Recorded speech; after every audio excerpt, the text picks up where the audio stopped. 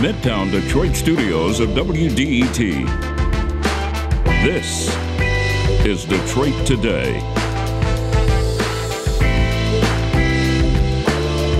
Today, we'll talk about the $1.9 trillion COVID relief package and what it will mean for impoverished Americans. There are lots of provisions in this legislation aimed at long-term poverty relief, and we'll hear about them from Congresswoman Rashida Tlaib and Michigan League for Public Policy CEO Gilda Jacobs. That's all next on Detroit Today, but first the news from NPR.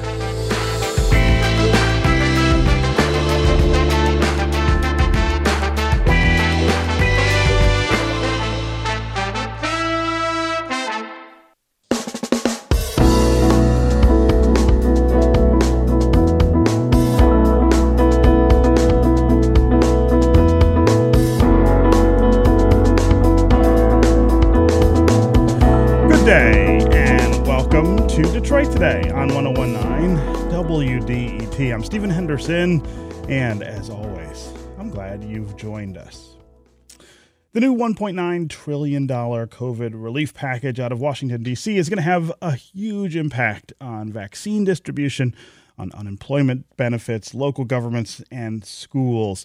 And, of course, you're already starting to hear from people who have gotten the $1,400 payments that the stimulus bill included as well. But today, we want to focus on one of the really remarkable aspects of the package, and one of the things that is not getting as much attention as the $1,400 checks or some of the other provisions.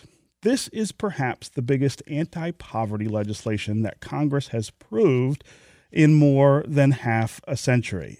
I've heard lots of people comparing it to the Great Society programs that Lyndon Johnson introduced in the 1960s. This legislation could cut childhood poverty in half. The investments made in this package are not simply about getting through the pandemic and getting the economy going again. They're about transforming lives in lasting ways. A little later in the show, I'm going to talk with Gilda Jacobs, who's president and CEO of the Michigan League for Public Policy, who says this bill mirrors her group's anti-poverty agenda in a lot of ways and will have a huge impact here in Michigan. But first, I want to welcome one of the people who helped craft and voted for this plan to rescue America. Rashida Tlaib is a Democrat from Detroit who represents Michigan's 13th district in Congress. Rashida, welcome back to Detroit Today. No, thank you so much for having me. So talk about your overall feelings about how the final version of this package turned out. I know there were some disappointments, some things that people wanted to see in this bill that couldn't get through the Senate. But are you happy with where we are? I mean, this is probably a bill that is going to transform many of my neighbors in the 13th district's lives, especially because their lives were directly impacted for the past year because of this global health crisis. And I know many of your listeners and others know that, you know, many of our neighbors are already in survivor mode before this pandemic. They're dealing with a broken healthcare system, education system, and so many other structures that were just not ready for this public health crisis. And so the direct aid to people, to local communities, that is so different from what we've seen kind of in the past, the aggressiveness of it, right? Mm-hmm. And the fact that we are able to cut, you know, child poverty by half, it is tremendous. And yes, there is disappointment, of course, in my district. If we had the $15 minimum wage included and it remained in there, I voted for it twice in the package, but when it got to the Senate, it was pulled out. But that would have helped about 38% of my neighbors in the 13th district. So I'm not done fighting for that and many other, I think, really important provisions. Yeah. So that distinction between this stimulus bill and the one that just passed near the end of last year is really, really remarkable. I mean, it really does speak to the differences between the two parties when we think about what needs to happen right now. Talk about some of the really significant things that are in this bill that deal with structural or long-term problems that we didn't see come out of Congress before before the Democratic majority took over in the Senate?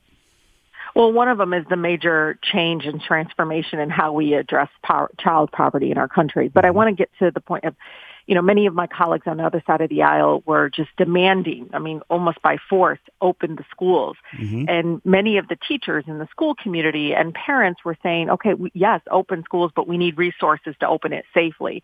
I know in this bill, $1.2 billion alone is included for schools just in my district, and billions across the country to basically be able to get to that point where we can open schools. Again, schools weren't prepared to function safely for our children during a pandemic. And so that's the difference. You see the aid, not just language saying do this, do that, but actually saying, okay, we're here as a partner on the federal government level. We're going to help you fund the air filtration. We're going to help you fund the PPE requirements and needs. We're going to help you reduce your class sizes, extend some of the programming so that you, again, be able to provide a safe environment for our kids to be able to come to face-to-face schooling again. Of course, also what was missing, and it's a huge lift, what was really missing in previous packages is the aid, the aggressive aid to local governments. I have smaller communities like Highland Park, Ecorse. Ecorse alone, Stephen, 70% of the residents there have not been able to pay their water bill. So they're really suffering. And Ecorse, the city, has to take in that cost. And so there's now direct aid to some of our smaller populated communities. The smaller communities, again, many were on survivor mode prior to the pandemic, and the pandemic made it worse. So you see $350 billion in there for state and local government. That's really going to help our public, health workers, our frontline workers that help our cities and communities stop the spread of COVID. You also, the major one that I think advocates, and you're going to hear from Gilda and so many others that have been working on poverty in our country among children, is that there is this huge lift. It's, again, very transformative. We're able to, per child, give about $3,000. And if it's 6 years or younger, it's $3,600 per child living in poverty in our country. And what's significant about it is 38% of that lift will be in Black communities. And again, that's really an incredible lift and addressing, again, the importance of making sure our children are safe during this pandemic. Yeah. So I've heard a lot of criticism of the package from Republicans and conservatives.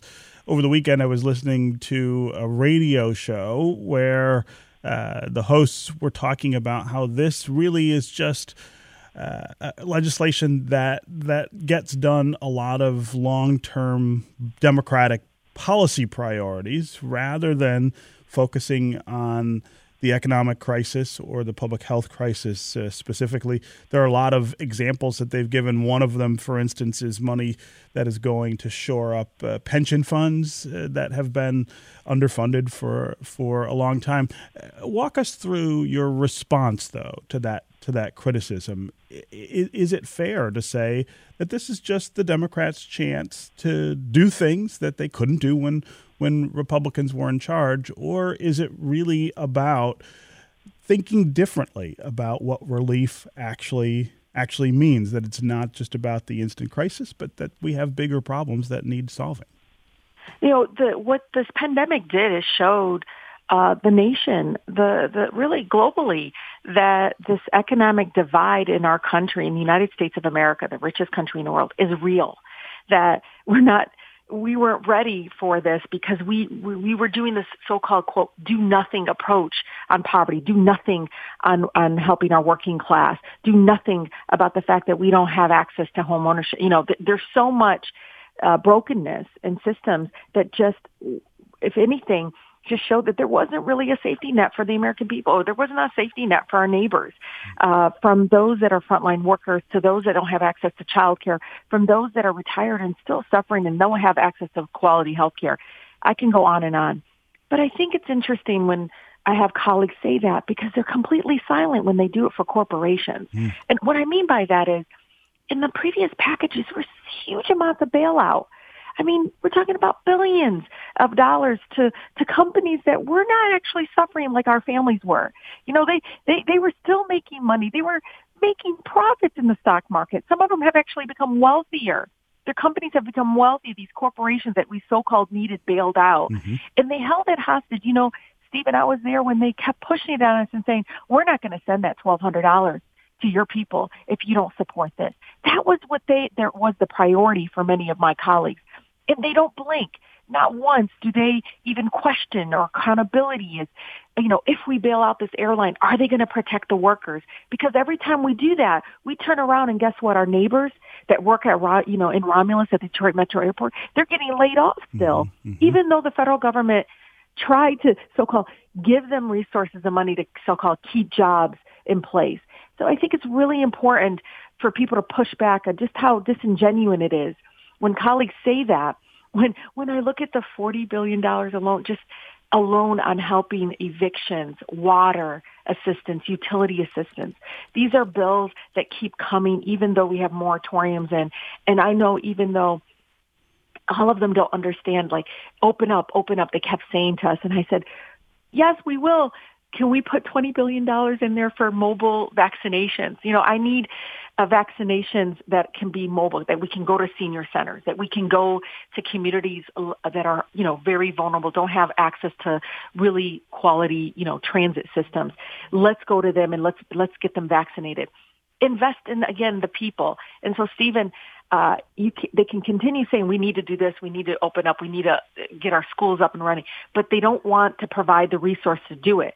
But boy, when it comes to corporations, which are functioning just fine in many cases, they don't hesitate. And so I think it's really important for people to understand just how disingenuous when I hear that. And, you know, I mean, alone, the fact that we're going to be able to go a lot more mobile will address the, you know, racial disparities and what we've seen with COVID-19 outcomes. Yeah. The other instance in which you don't see Republicans asking these kinds of questions or leveling this kinds of criticism is when tax cuts are on the table. And, you know, the Trump tax cuts cost us about $1.3 to $1.5 trillion. They said it would generate $1.8 trillion in revenue, which would, of course, pay for itself. That's something they often trot out when they're talking about tax cuts. Of course, that hasn't happened. It ended up adding a lot of money to the national debt. And I mean, it's fair to say, well,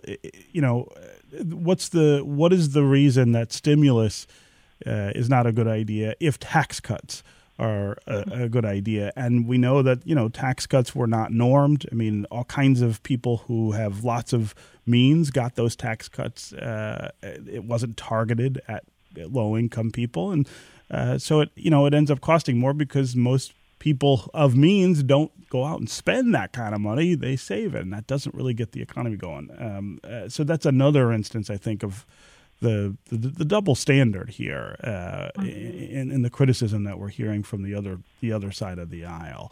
You know, I wonder if you can talk a little more about the federal child tax credits and what that's going to mean for families and kids here in Southeast Michigan. You mentioned in your first answer that the $15 minimum wage would have helped 38% of the people in your district. That's such an incredible number, an incredible stat. I would imagine that we've got to be talking about very similar numbers with this federal child tax credit.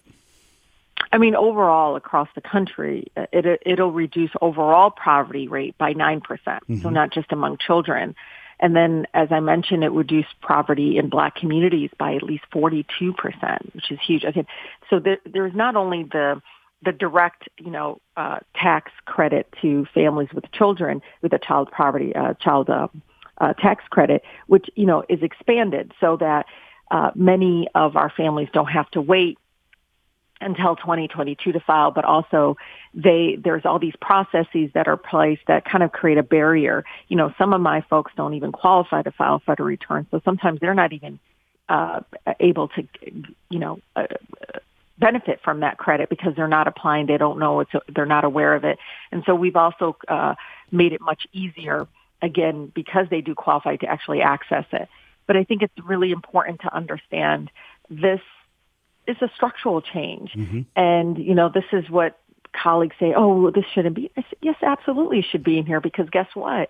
We don't have a safety net for our most vulnerable, our children, during a global pandemic. And our families can't even, be able to go to work because they don't have childcare. And you just hear these horrible stories of families really, truly struggling and stuck because we just didn't create, systems and safety net systems for our families. I mean, that's why you see many of my colleagues, the head of the chair of appropriations right now, mm-hmm. her leading effort in making sure we have access to childcare is number one. She's been working on it for years, but if anything, the pandemic just moved her timeline even more in saying we have to do this quicker and now. And again, I always love what Sonia Renee Taylor says. She's a poet and incredible author, and she says, before the pandemic, it wasn't normal. People constantly say, let's get back to normal, but it wasn't normal.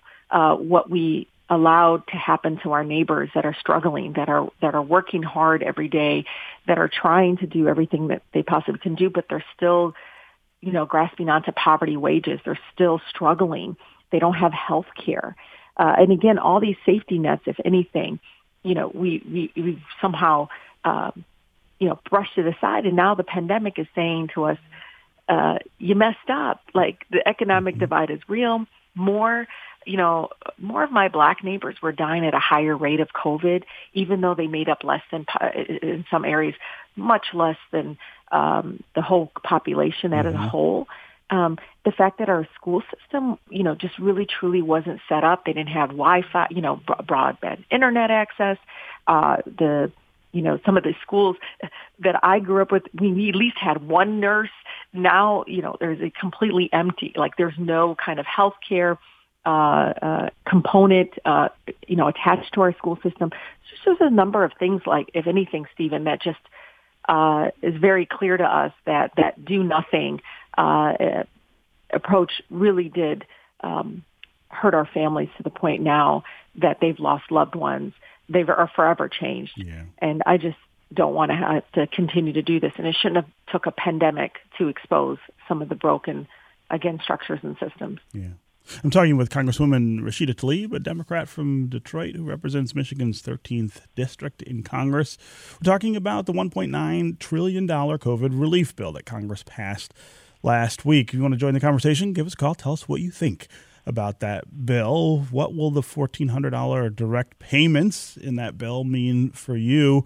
Also, give us a sense of what you think of the anti-poverty provisions that are in this package, the things that are not just focused on the instant problems that we have, but some of the structural problems that we have had for many years that make it difficult or impossible for people to get above the poverty line in this country, and especially in our community here in Southeast Michigan. As always, the number here on the phones is 313-577-1019. That's 313-577-1019. You can also go to Facebook or Twitter, put comments there. We'll try to work them into the conversation. Also, we want to hear from you if you think this is not the way to solve poverty or get the economy going, if you're a little concerned about some of the provisions that are in this bill and think that it should have stuck just to instant kinds of COVID relief. Again, 313-577-1019 is the number. Let's start with Craig in Southfield. Craig, welcome to the show. Hi, good morning. Hey. Thanks for taking my call. Sure. And I want to say thank you for Congressman Rashida. I really appreciate you addressing the elephant in the room. Let me start off by saying, this goes back to when Ronald Reagan became president and David Stockman was the treasurer, and they created this scenario of trickle-down economics. If we benefit corporations, they would generate economic activity that would benefit the population as a whole. Well, we know that didn't work because corporations are not beholden to the societal population. They're beholden to the stock payers, to the stockholders. And that's not going to change. I understand that. It didn't work then, and it never worked. And when we improve a budget just recently under our previous president that gave all this money to corporations, and what did they do? They increased their bottom line, stock prices go up, workers get laid off. So here we have a Congress that's elected by individuals, a population, or populace, that is fed up with the status quo, and they're showing it by their votes. Yeah. And the party in power says, you know what? We have to change the voting system because this is not working for us.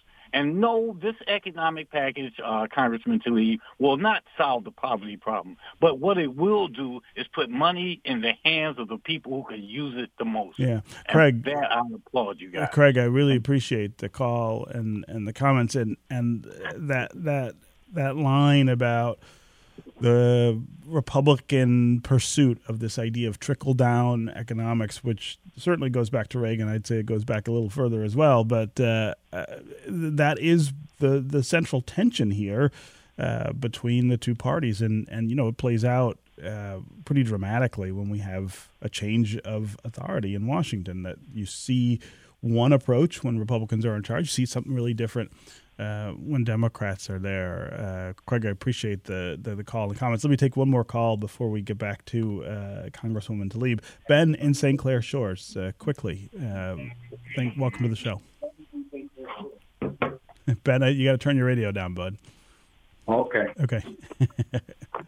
I'm here. Go ahead, Ben.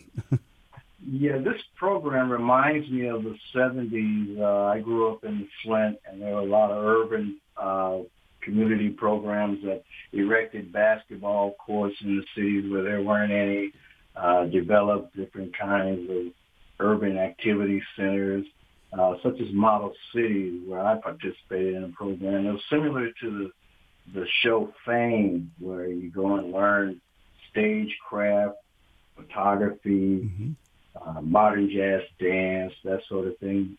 Eventually it all played out, and at the same time I noticed they were taking vocational training out of the schools. They took away typing. They took away how to cook, how to do woodcraft and electricity. All of that started leaving the urban communities, going to the suburbs. Yeah. This program can wind up being an identical process. Yeah, it's a Band-Aid for the urban community, and then it fades. Right. Ben, I appreciate the call and the comments. Congresswoman Tlaib, the idea that this is the largest anti-poverty legislation since the Great Society efforts that Johnson proposed in the 60s, I mean, that's a huge, huge burden, I think, for it to have to live up to. Tell us what your expectations are in terms of how we know it's a success. We're going to know it's a success if it targets those who are in deep poverty and identifies, those that are, again, are most need, that are struggling to put food on the table.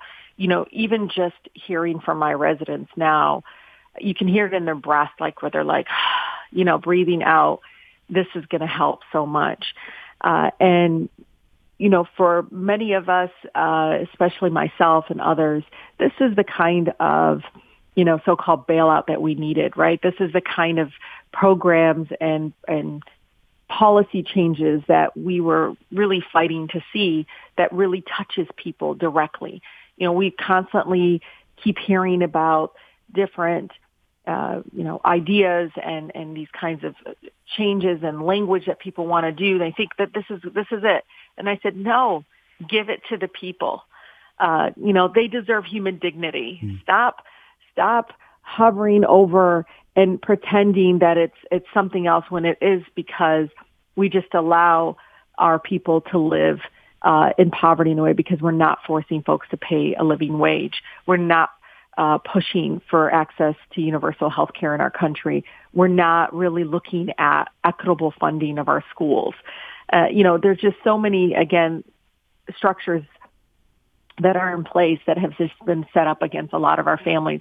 And what Ben said was perfect. It's interesting that he said this because I went at Southwestern High School. I remember in the 10th grade, people were talking about dropping out. They weren't really interested. They had to go make money for their families. And then there was VOTEC. And VOTEC, there would be a bus that picked up folks, took them to go lightly. They teach welding. They would teach them a number of things. So by the time they got out, I had a friend who became a mechanic. That's what he wanted to do. And now he owns his own mechanic shop in Southwest Detroit. But it's just, it is that kind of sustainability. And Ben's right. We used to do those incredibly important programming and that did touch people's lives, got them out of the cycle of poverty. But we stopped doing that. Instead, to be honest, I see more policing. We have a department of a police department within our schools now. There's, all kinds of more militarizing and criminalization of our kids instead of counselors and nurses. In VOTEC, they have police officers trying to handle their anger problems or be the social workers. That's not what those folks are trained to do, right? And so it is a huge shift that I've seen just among our society of emphasizing less emphasis on those kinds of change, investment in people. Yeah. Okay, Congresswoman Rashida Tlaib, it's always great to have you here with us. Thanks so much for joining us today. No, thank you for having me. We're going to take a break, and when we come back, we're going to continue this conversation about anti-poverty legislation with the president and CEO of a group here in Michigan that spends a lot of time pushing for these policies to reduce childhood poverty in particular. We'll ask her what she thinks of the new COVID relief package. We also want to continue to hear from you about COVID relief. Are we headed in the right direction, or are you worried about what's in this bill? 313-577-1019 is the number on the phones. We'll be right back with more Detroit Today.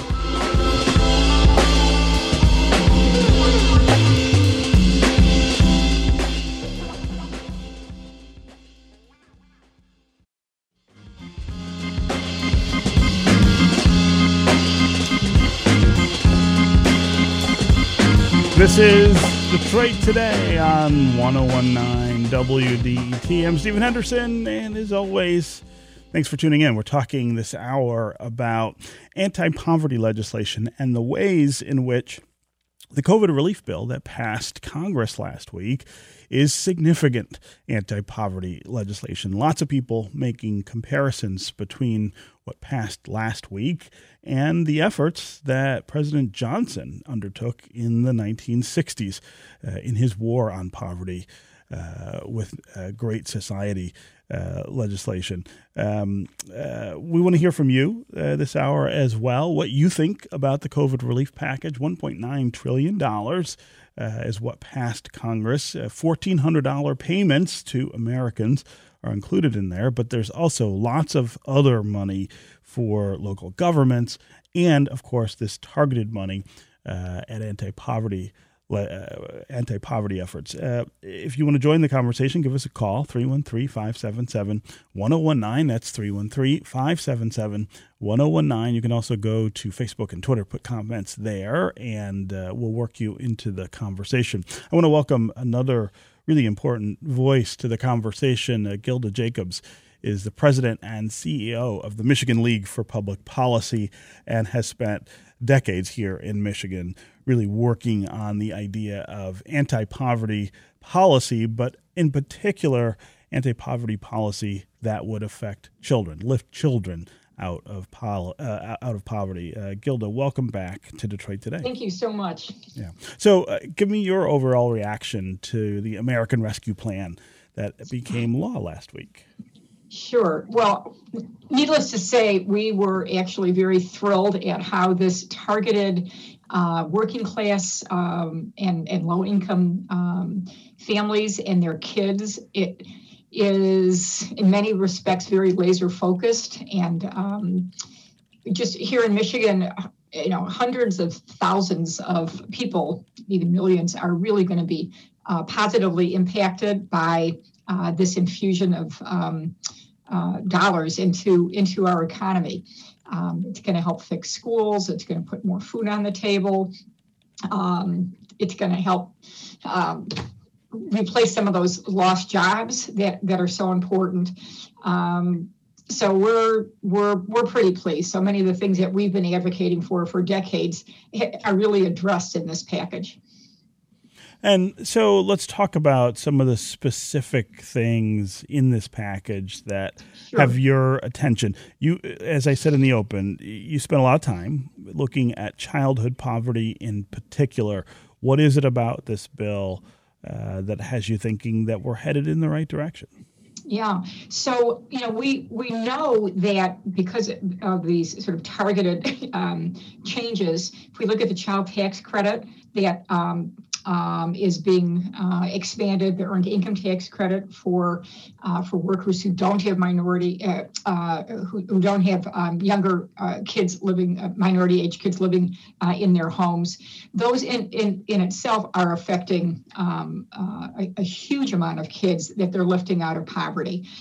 There are so many studies that have been done over the years to show that the earned income tax credit, for example, is one of the hugest poverty fighters, one of the best tools that we have in our toolbox to address childhood poverty.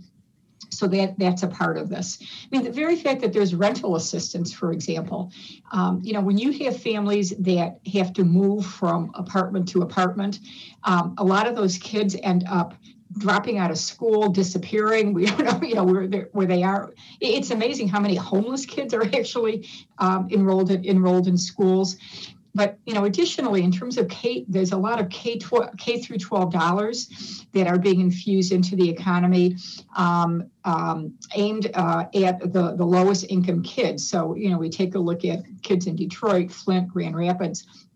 There's going to be an infusion of dollars there that can be used for a myriad of things to improve learning in the learning environment and the health and welfare of the kids and their teachers as well. Again, 313-577-1019 is the number here on the phones. Call and tell us how you're feeling about this monumental piece of legislation that passed Congress last week, aimed at eliminating poverty or alleviating poverty in our country, and especially focusing on childhood poverty. Again, 313-577-1019 is the number on the phones. You can also go to Facebook and Twitter, and we'll work you in that way. Before we get back to listeners, Gilda, I want to talk just a little about the comparison between what we're going to try now and what was tried in the 1960s. Some of the criticism that I'm hearing about this legislation is that this didn't work in the 1960s, that Johnson's War on Poverty, Great Society legislation didn't eliminate poverty the way that it promised, and that it cost a lot of money. A lot of conservatives are very concerned about the price tag here, and the growth of the national debt that will result from this spending. Talk about that comparison and talk about why we shouldn't be focused or concerned about the money. Yeah, so I guess my answer is I have a couple of answers to that. So first of all, if you look at what could have happened had Johnson not done what he did, things would have been a whole lot worse. So, I think you really have to take that into consideration. They did move the needle. Maybe they didn't. He and his, and that program didn't do all that they had hoped it would do, but it certainly did a lot to alleviate poverty for a lot of families.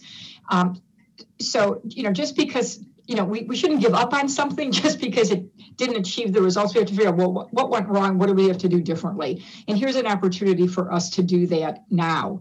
The question that I have is that if we didn't do what's in this COVID relief package, what kind of state would our country, but our state be in if not? I mean, we before the pandemic hit, we already had we just started to teeny weeny move the needle on childhood poverty, but we still had half of the kids in our state, all over our state, on free and reduced lunch or reduced lunch, which tells you that that there were problems. And so much of the money that's going to be going into these programs will create jobs, will be an economic stimulus. Let's just take, for example, we still have lead in our water. We still have very old infrastructures in our schools where we need to go in and change the heating and cooling systems and the air filtration systems, and making sure that we get rid of lead pipes and that drinking water is safe every place. So not only is that a good public health thing to do, but it also creates an awful lot of jobs for people to go in and mitigate those problems. So, the spending of this money just doesn't go into somebody's vacation to Jamaica. It really is creating a big economic revenue source for small businesses. The earned income tax credit, for example, we've got tons of information that you can access off of our website, even before this new influx of money, to show how many millions of dollars go back into local economies because of this. And Republicans, the EITC, for example, is a program that was created by Republicans. They know that this works. We have proof that it works. So I think we have to just stop using, sort of ideological philosophy to look at some of these programs, but look at the data that's out there, and the data proves that we know that these policies are going to be really important. Again, 313-577-1019 is the number here on the phones. Let's go to John in Detroit. John, what's on your mind? Hi. Good morning, and thank you for having me on your program. Mm-hmm. I'm an older guy. I'm 67. I live in Detroit. And I recall growing up somewhat in North Carolina back then, prior to the legislation of the Great Society in 1968. And I have witnessed firsthand almost a disintegration since that legislation has passed of the black community. Our increased rates of single parenting has exploded. I live in Detroit, and I see a mass of people that aren't working and driving in new trucks, new vehicles on Section 8, and I see these children that are being born with no guidance. And so what we've got is unrest with the youth in pockets like Detroit and Chicago and elsewhere, because they don't have anything to live for. They have no anticipation of what life can be. When you give money for free, it don't work. We saw that with the pandemic this year. I'm also a contractor. I couldn't find anybody to work because they were getting government payouts. So the Bible says. So John, I appreciate the call, and I appreciate you participating in the program. But there are a lot of things you said that just aren't true. Certainly, we have not seen the amount of black economic progress that all of us would like to see since the 1960s, but there is no denying that the anti-poverty efforts that were started in the 1960s and in addition with lots of other policies over the intervening decades have produced a far more widespread black middle class than we've ever seen before. Black home ownership is higher now than it has been in the past. I mean, there are lots of indicators that show that these things did work. I do want to talk specifically, though, about your idea that somehow this is giving people something for free, and that you don't feel like giving people something for free motivates them to actually work. Because I think that's a pretty common criticism of this kind of legislation, and I want Gilda to talk about this idea of free and motivation and the things that actually do move people from poverty to a better economic station. Gilda, can you address John's Sure. point? So, I'm kind of a numbers geek, so I'm going to give you some numbers here because I think it's important to take a look at that. So if we look at the federal unemployment benefits that folks are getting, so now they're going to be getting an additional $300 a week, I think through September 6th, and then there's another like $200 in some other federal unemployment benefits.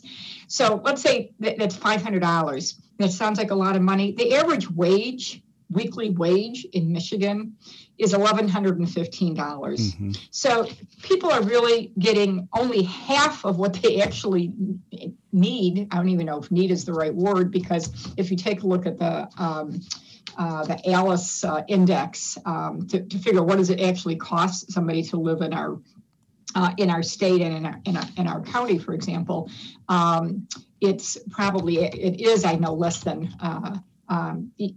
more than what this average wage is for an individual and somebody raising kids.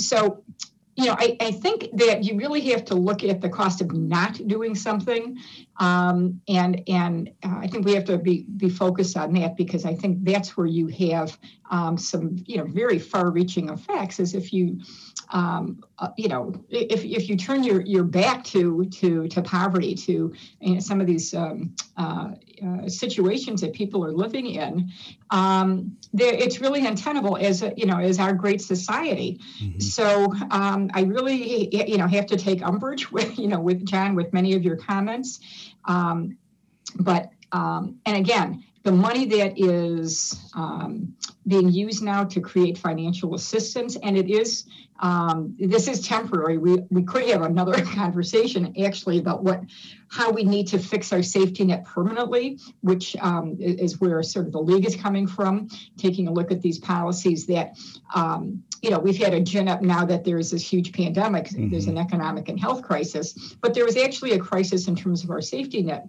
programs way before this happened. We have been systematically cutting back our safety net program without any flexibility at all in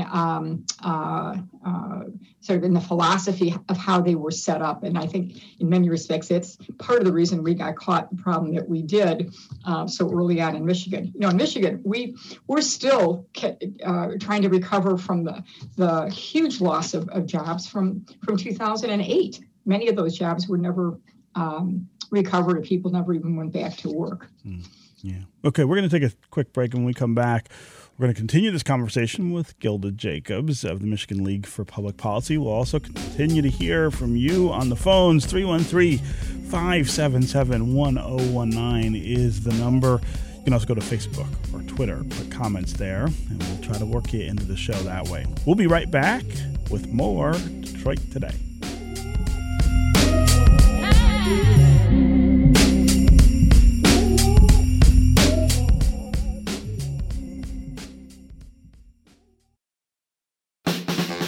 Your city. Your town. Your voice.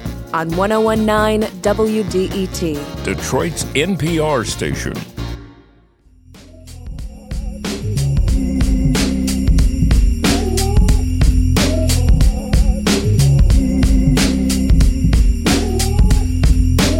This is Detroit Today on 1019 WDET. I'm Stephen Henderson, and as always, thanks very much for joining. I'm talking with Gilda Jacobs. She's the president and CEO of the Michigan League for Public Policy. We're talking about the COVID relief package that passed Congress last week and is now already putting money in people's pockets. Lots of people on social media talking about the $1,400 showing up in their bank accounts from the federal government. That's part of this COVID relief package. There are also a number of provisions that are aimed at eliminating poverty and lifting childhood poverty in particular, dealing with childhood poverty here in Southeast Michigan and across the country. We want to hear from you about what you think of the provisions in this bill. Do you think this is the right direction, or do you think this is perpetuating poverty by making people reliant on government support?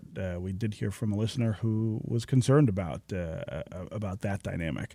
As always, the number here on the phones is 313-577-1019. That's 313-577-1019. You can also go to Facebook and Twitter, put comments there. We'll work into the conversation. Let's go to Elena in Detroit. Elena, welcome to the show. Hi, good morning. Hey. Can you hear me? Yes, we can hear you. Okay. I just wanted to say that I am a benefactor of the Great Society money of the 70s because I was able to go to school for free at Wayne State in Chicano-Boricua Studies, and I earned a bachelor's degree, and then I went on and earned a master's degree, and I had not a penny of student debt, unlike my three daughters who are drowning in student debt, literally drowning, and it almost keeps them off the grid. But the other thing I wanted to say also, and I think this is really important, I inherited a different kind of debt. And to the person who thinks that no one should get free money, I wondered just exactly how much he may have paid on his reparations bill. Thank you. Elena, great point, and I appreciate the call, and I especially appreciate the point about the help you got going to college. So this is a great answer to the issue that John was bringing up in his call earlier, this idea of people getting quote-unquote free things and therefore not contributing. Paying for someone to go to college, for instance, or helping someone pay to go to college is a great idea is a great way to invest in their future productivity and to keep them out of the debt, as you point out, Elena, that saddles so many people today, that people who have college degrees but can't get ahead because they continue to pay for them. I mean, this idea of what's free and what benefit it has is kind of murky, I think, in a lot of people's minds. Elena, I think that's a really crystal clear example of why this kind of approach actually can work. So I really appreciate the call and the comments. Let's go to Mark in Redford Township. Mark, welcome to the show. Stephen, good morning. Mm-hmm. Morning, Ms. Jacobs. You're making some interesting points about the Great Society reforms, yourself and some guests on the phone as well. But we need to see the full fruition of this current package that just went through Congress and the Senate. But President Johnson was formerly a master of the Senate.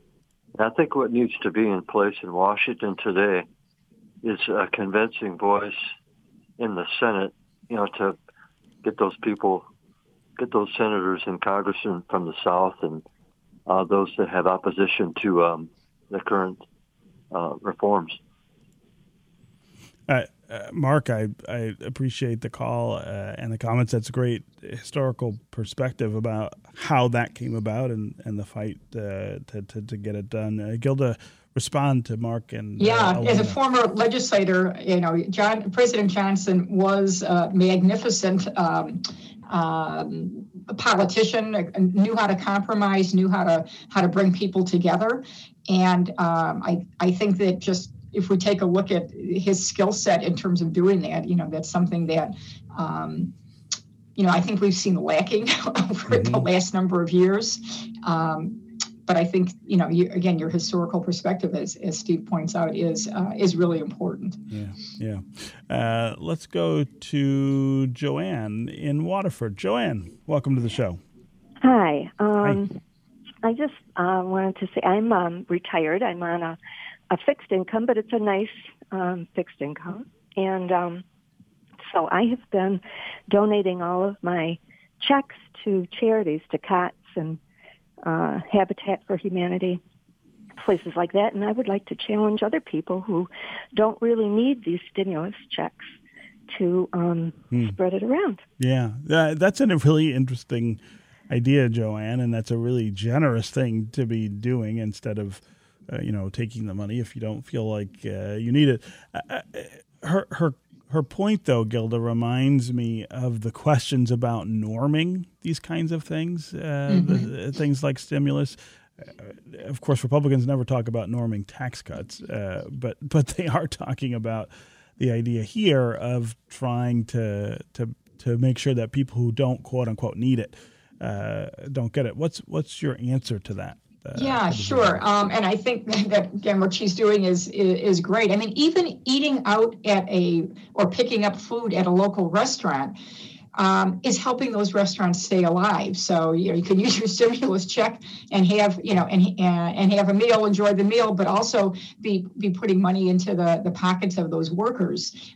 So there's lots of ways that people can kind of spread around that stimulus check. But I think it's really important, as she points out, that there's lots of ways that all of us can benefit from this, and I think that's I wouldn't even just say a creative way, but a very generous way to continue to help the millions of families that really are still struggling, even with this, with the stimulus check. Mm-hmm. And again, I think that our job is going to be, how do we take a look at what changes need to be made permanent?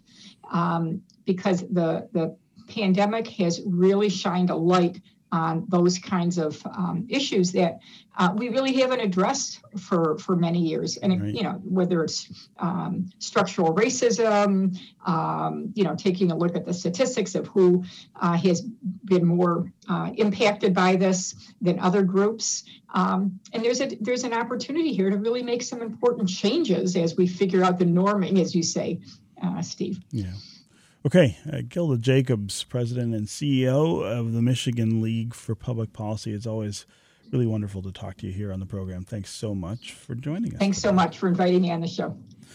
Okay, that is going to do it for us today. Come back tomorrow when we're going to talk with Nobel Prize-winning economist and New York Times columnist Paul Krugman to talk about why he thinks too much choice is hurting us here in America. It's going to be a really interesting conversation. This is 101.9 WDET FM, Detroit's NPR station, your connection to news, music, and conversation. We'll talk again tomorrow.